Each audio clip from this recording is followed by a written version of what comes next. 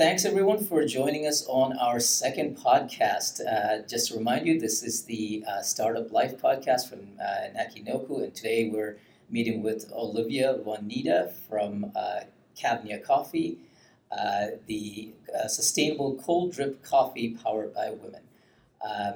Today we kind of wanted to talk about a couple of topics, but principally about support networks for entrepreneurs, because that is a significant area of concern. I think a lot of us feel like we're alone when we do this. It feels like a lonely journey. So talking about how we can build those support networks, how do we empower others in our networks as well, as how do we stay focused on the mission that we set out on first. I think those are great things to talk about today. So Olivia, welcome. Any starting thoughts about coffee itself? Maybe describe a little bit about what you guys do and share with us about Kavnia. Sure. Thanks for having me. It's a pleasure to be here. As the intro mentioned, I am Olivia, the CEO and founder of Kavnia Coffee. I like to quickly describe, for those who haven't heard of cold drip, although it's also known as slow drip or Kyoto style, or that giant 3-foot tall glass chemistry set at the back of bougie coffee shops. It's all the same coffee style. And I like to think about it like a shower for your coffee grounds, like a really slow shower. So traditional cold brew or immersion cold brew is basically some form of like a mason jar with water and coffee grounds inside of it. Cold drip is like a slow shower. So you're slowly dropping water drop by drop over the top. And then the secret ingredient is gravity, and it pulls the water through and extracts these nuanced flavors. So you get tasting notes like you would with a good bottle of wine, even though you just have coffee and water. And the process naturally makes a concentrate, which is what we sell to our consumers in various size packaging and available in retail and online. And for us, we're working towards a fully female-powered supply chain. We're almost there. And then going to tackle our next big thing in the gender equity space. That's awesome. That is a lot to do, and it's a very powerful mission. I'd love to delve a little bit more into coffee because, coffee is a hot topic these days. I think a lot of folks have heard about coffee or grew up on coffee and immediately think of Starbucks coffee, which, as you know, can be a little bit bitter, a little bit, I won't say quite burnt, but it's a bit over the top. Since then, they've also brought out something like a blonde roast, which is much better, I think, overall. I'm a big espresso guy, so I love, I watch James Hoffman, J-Hoff, on YouTube, and he's really awesome when he talks about coffee. But maybe could you talk a little bit about the tasting notes for coffee? Because I know there are people on my podcast who love coffee, and some of the questions that people often have is you read these tasting notes on the bag, but it's very hard to extract those notes out. Maybe talk a little bit about the concept of coffee concentrate as a way to sort of use a repeatable process that you guys have used to be able to extract those flavors out of coffee in an easy way for folks at home. Sure. So for those who are curious, you can Google. There is a burgeoning field of like coffee tasting notes out of UC Davis, a grad school at UC Davis. So for those who are scientifically inclined, that resource is there. But the main difference of how this brewing style is able to extract these tasting notes is because it's extracting with room temperature water. Basically, the interaction of room temperature water with coffee grounds versus hot coffee with coffee grounds is pulling out different chemicals that interact with the taste buds on your tongue to form tasting notes. And for people who aren't as sophisticated in the coffee knowledge space, coffee is a bit of a diva plant. In my opinion, it needs like rocky soil that's partially shaded at these specific elevations. It's a really hot climate. It needs all of these things to grow. And so there's a lot of expertise that's developed at the production farms over generations with a lot of infrastructure in knowledge and machinery. And so all of those impact the chemical compounds that are in the bean that ultimately impact the tasting notes. So a really volcanic soil is going to be one, like changes the pH of the final coffee, but gives like Guatemala its typical taste profile because that's a really volcanic soil, which is going to taste different than some coffee out of Kenya or out of Sumatra. Gotcha. So when you see things like tasting notes of citrus or tasting notes of chocolate, it's, it sounds like it's a very complex kind of equation of like where the coffee was grown, how it was washed or processed, how you brew it, what temperature, all that stuff comes into it, right? And sorry, again.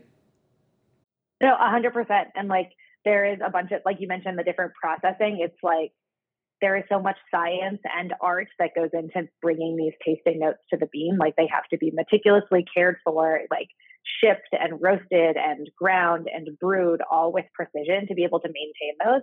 And if you, mess up at any of those steps, you're ultimately like leaving off this, you're losing the tasting notes, which is what people go in for.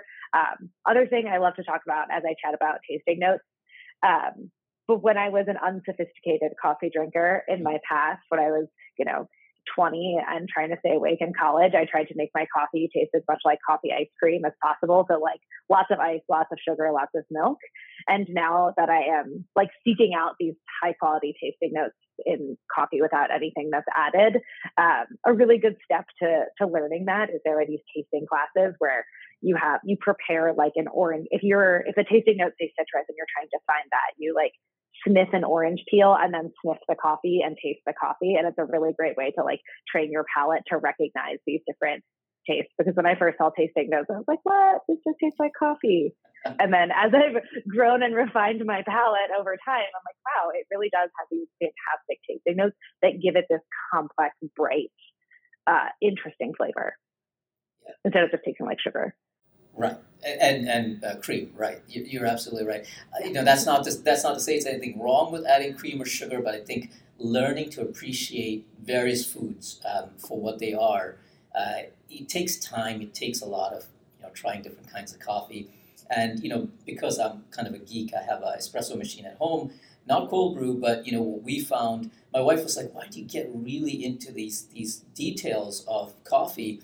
But now that we've done enough of it, we understand that things like freshness of the bean, the place that it was roasted, how it was roasted, whether it was dark roast or light roast or medium roast, the temperature of the water that we use to kind of go through there, the grind size and the pressure that builds in the basket, all of that affects whether or not you're able to taste anything. Because if you have it at one of those parameters wrong, like for example, the grind size is too coarse, water goes through it real fast, don't get the right taste.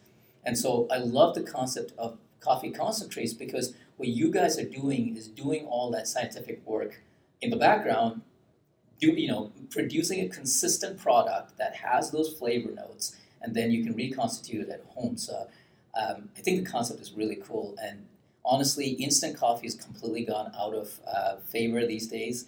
People see that as cheap and not very good coffee. So I think this is a great way to kind of bring back the convenience, but also having good quality, good tasting coffee. So I'm all for it. The other thing I love about it is that it's flexible. So we sell an 8-serving and a 15-serving size.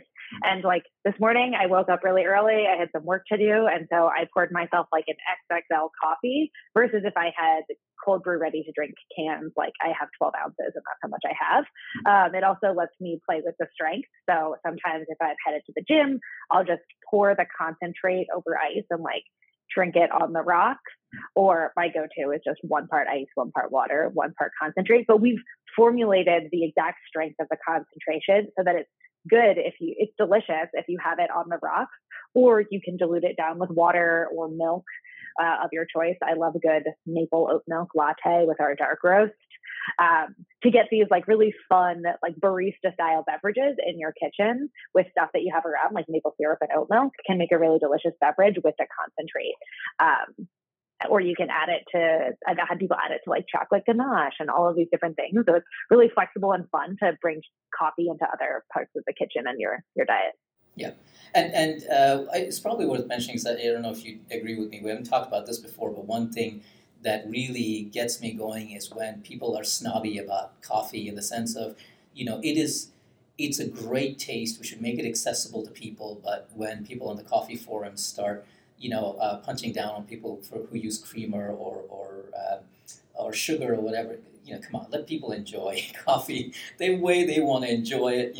Let's invite more people into the art of getting into coffee and helping them to appreciate and enjoy coffee rather than keeping it as an exclusive club for certain people who have very high-end equipment. Some of this, espresso machines run thousands of dollars, so it's just not accessible. So I appreciate what you guys are doing in making that, good coffee available to people on a general level. And so the next part that we wanted to talk about was about support groups, and so that was a great segue. Sometimes support groups, can be toxic if you don't have the right people in it. But in terms of entrepreneurship, we talk about it as being a very lonely journey. And I'll share quickly, our experience, which is our previous company. We were bringing Thai curry sauces in from Thailand and selling it at Mariano's.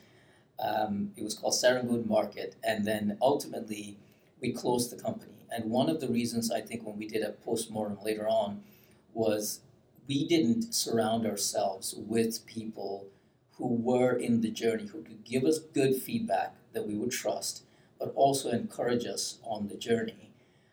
So maybe talk a little bit about why this is important to you in the sense of what was the experience that led you to that realization that it was very important, and how do you what support networks do you call on today? Yeah, so for me, I think there's some general wisdom, whether you get it from I learned it in business school, or whether you read a book about entrepreneurship or read some blogs. There's this need to have your professional set of advisors, whether that's your advisory board or your actual board of directors or just mentors. It's these people in your space that have deep experience and have gone through this journey before, or advised companies who have. And so I knew that was something I needed to build out.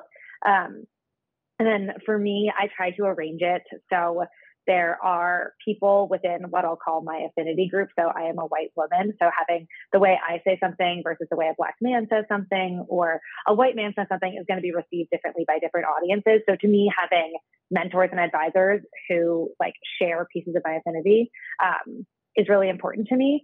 So people from different industries. So maybe some of my friends who are founding software companies at the same stage that I am, but then also people who are much later stage and have national distribution in the CPG space. So kind of horizontal and vertical, if you will, networking across all those spheres, because they all have different pieces of advice. And then for me, it's synthesizing it and bringing it together and figuring out what I want to listen to and how that impacts the choices I make. That's really on the professional side. And I think there's a ton of literature out there. What I haven't heard talked about as much is the personal side, which is really important to me. So, and I kind of arrived at this place over the past 3 months. My romantic partner, who is a wonderful, wonderful support system for me, has been stuck with some visa issues out of the country. And that really brought it to the forefront for me that I live with him, and our house, there's just one person here instead of two. So I don't run into him in the kitchen, or, any of the times during the workday, we both work from home, where I would have seen him. And so realizing that the personal support side for me is a huge part of keeping me motivated to want to build this company, because as the founder, I am the one who is pushing us forward. My team is fantastic and they do great work, but the responsibility of the CEO and founder is to set the vision and to keep things moving. And so if I'm not feeling great personally, I don't have the energy to give into my business, and my business isn't moving forward. So for me, building that personal support network, and that is one, making sure I do real actual self-care. So for me, that's meeting my friends that will give me a hug when I'm ugly crying, or make me laugh until I can't stand up anymore, is really, really important to keep me happy. And that's what I fills up my gas tank, or recharges my batteries, that allow me to give back to Kavnia. Yeah, and I think that, we'd mentioned before that it's sometimes, there's these trendy parts where people talk about self-care, they talk about mental health and all of that, but it is real. I think once you strip away some of the trendy parts of it, it's good that it's being talked about because for a long time it wasn't. And I think for a long time, startup founders were just expected to work, work, work, work, work, and not worry about family or friends. You're just like 24/7 at the business. I remember there was one conference I went to where a founder was saying that there was an investor who came and told him, hey, you've got this new baby, and we feel like you can't give 100% to this business. So what we want you to do is leave the baby with your parents and move to San Francisco and commit yourself for a year to only working on this business. And I was like, no, like that person is going to be miserable and he's going to build a miserable company. That's not the way I think we should be looking at the world.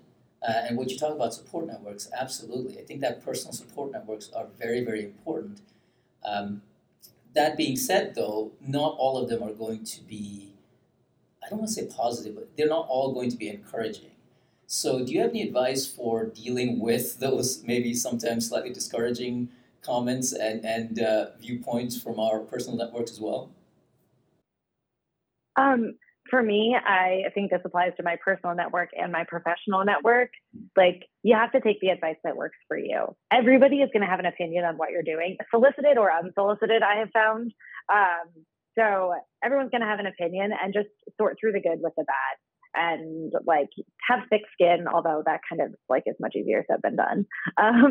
But be able to like move through it and realize that, well, at least the way I think about it, is that comment that might sting or not really help is probably coming from a good place if they're a good person and they're truly trying to help me, or they're just trying to tear me down, and that's probably not a great relationship for me to continue to be a part of.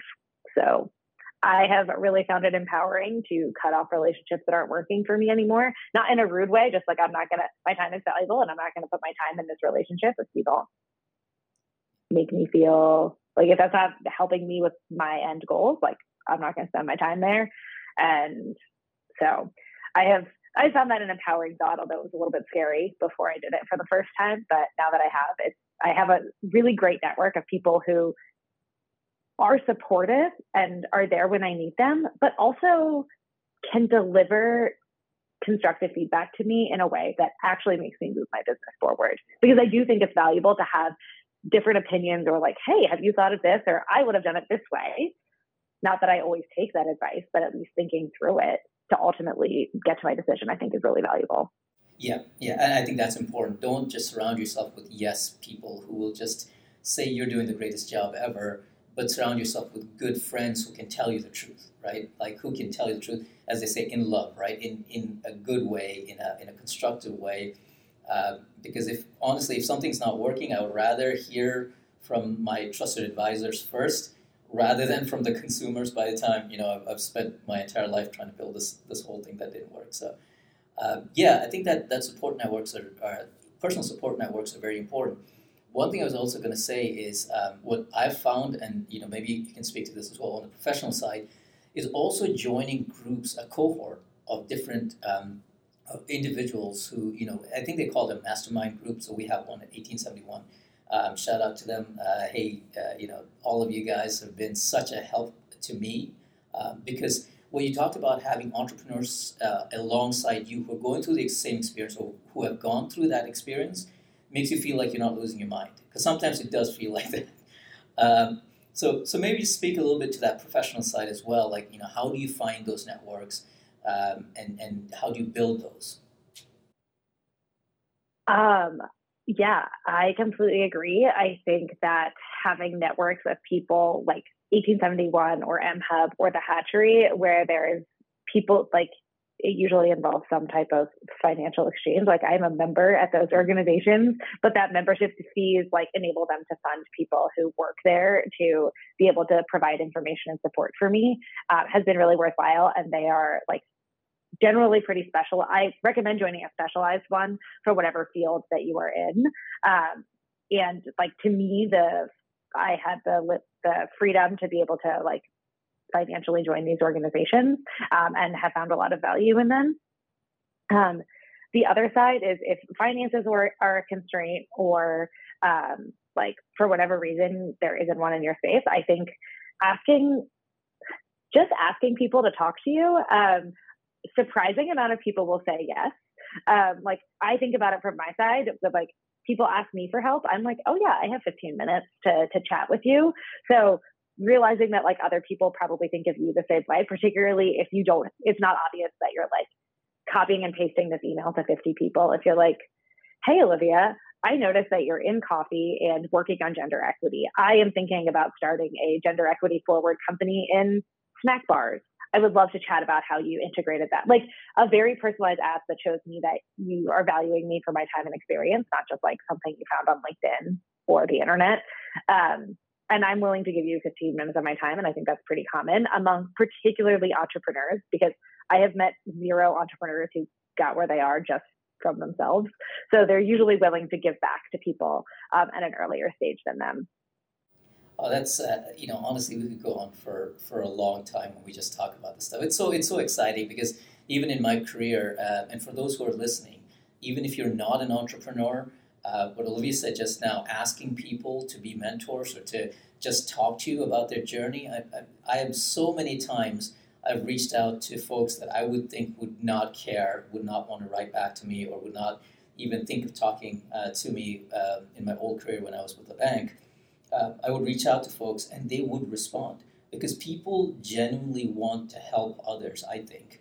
And so if you reach out in a genuine way where you said, not just like thoughtless, form letter kind of deal, but you actually reach out to them, you'd be surprised by how many people are willing to talk to you and how enriched your life will be by talking to those people and not running into the same issues that they did as they were first starting. I also think that is like doubly or triply true if you happen to be a student or have a .edu email address. Right. Like I generally say yes to people who ask to chat with me, like from a place of good faith, but I will like extra make an effort if they're like, hey, I'm a student and I'm looking to do this. Is something, at least for me, that is really, really powerful.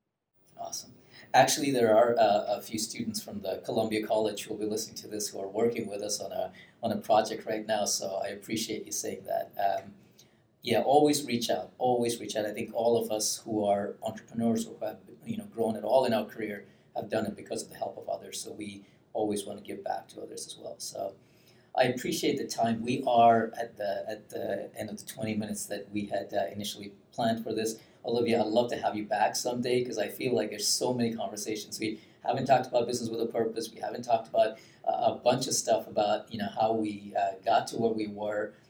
You have had a previous podcast that's a lot longer that talks about your journey. I'll link it in the description, so if anybody wants to listen to that, please go ahead and listen. It's a great listen as well.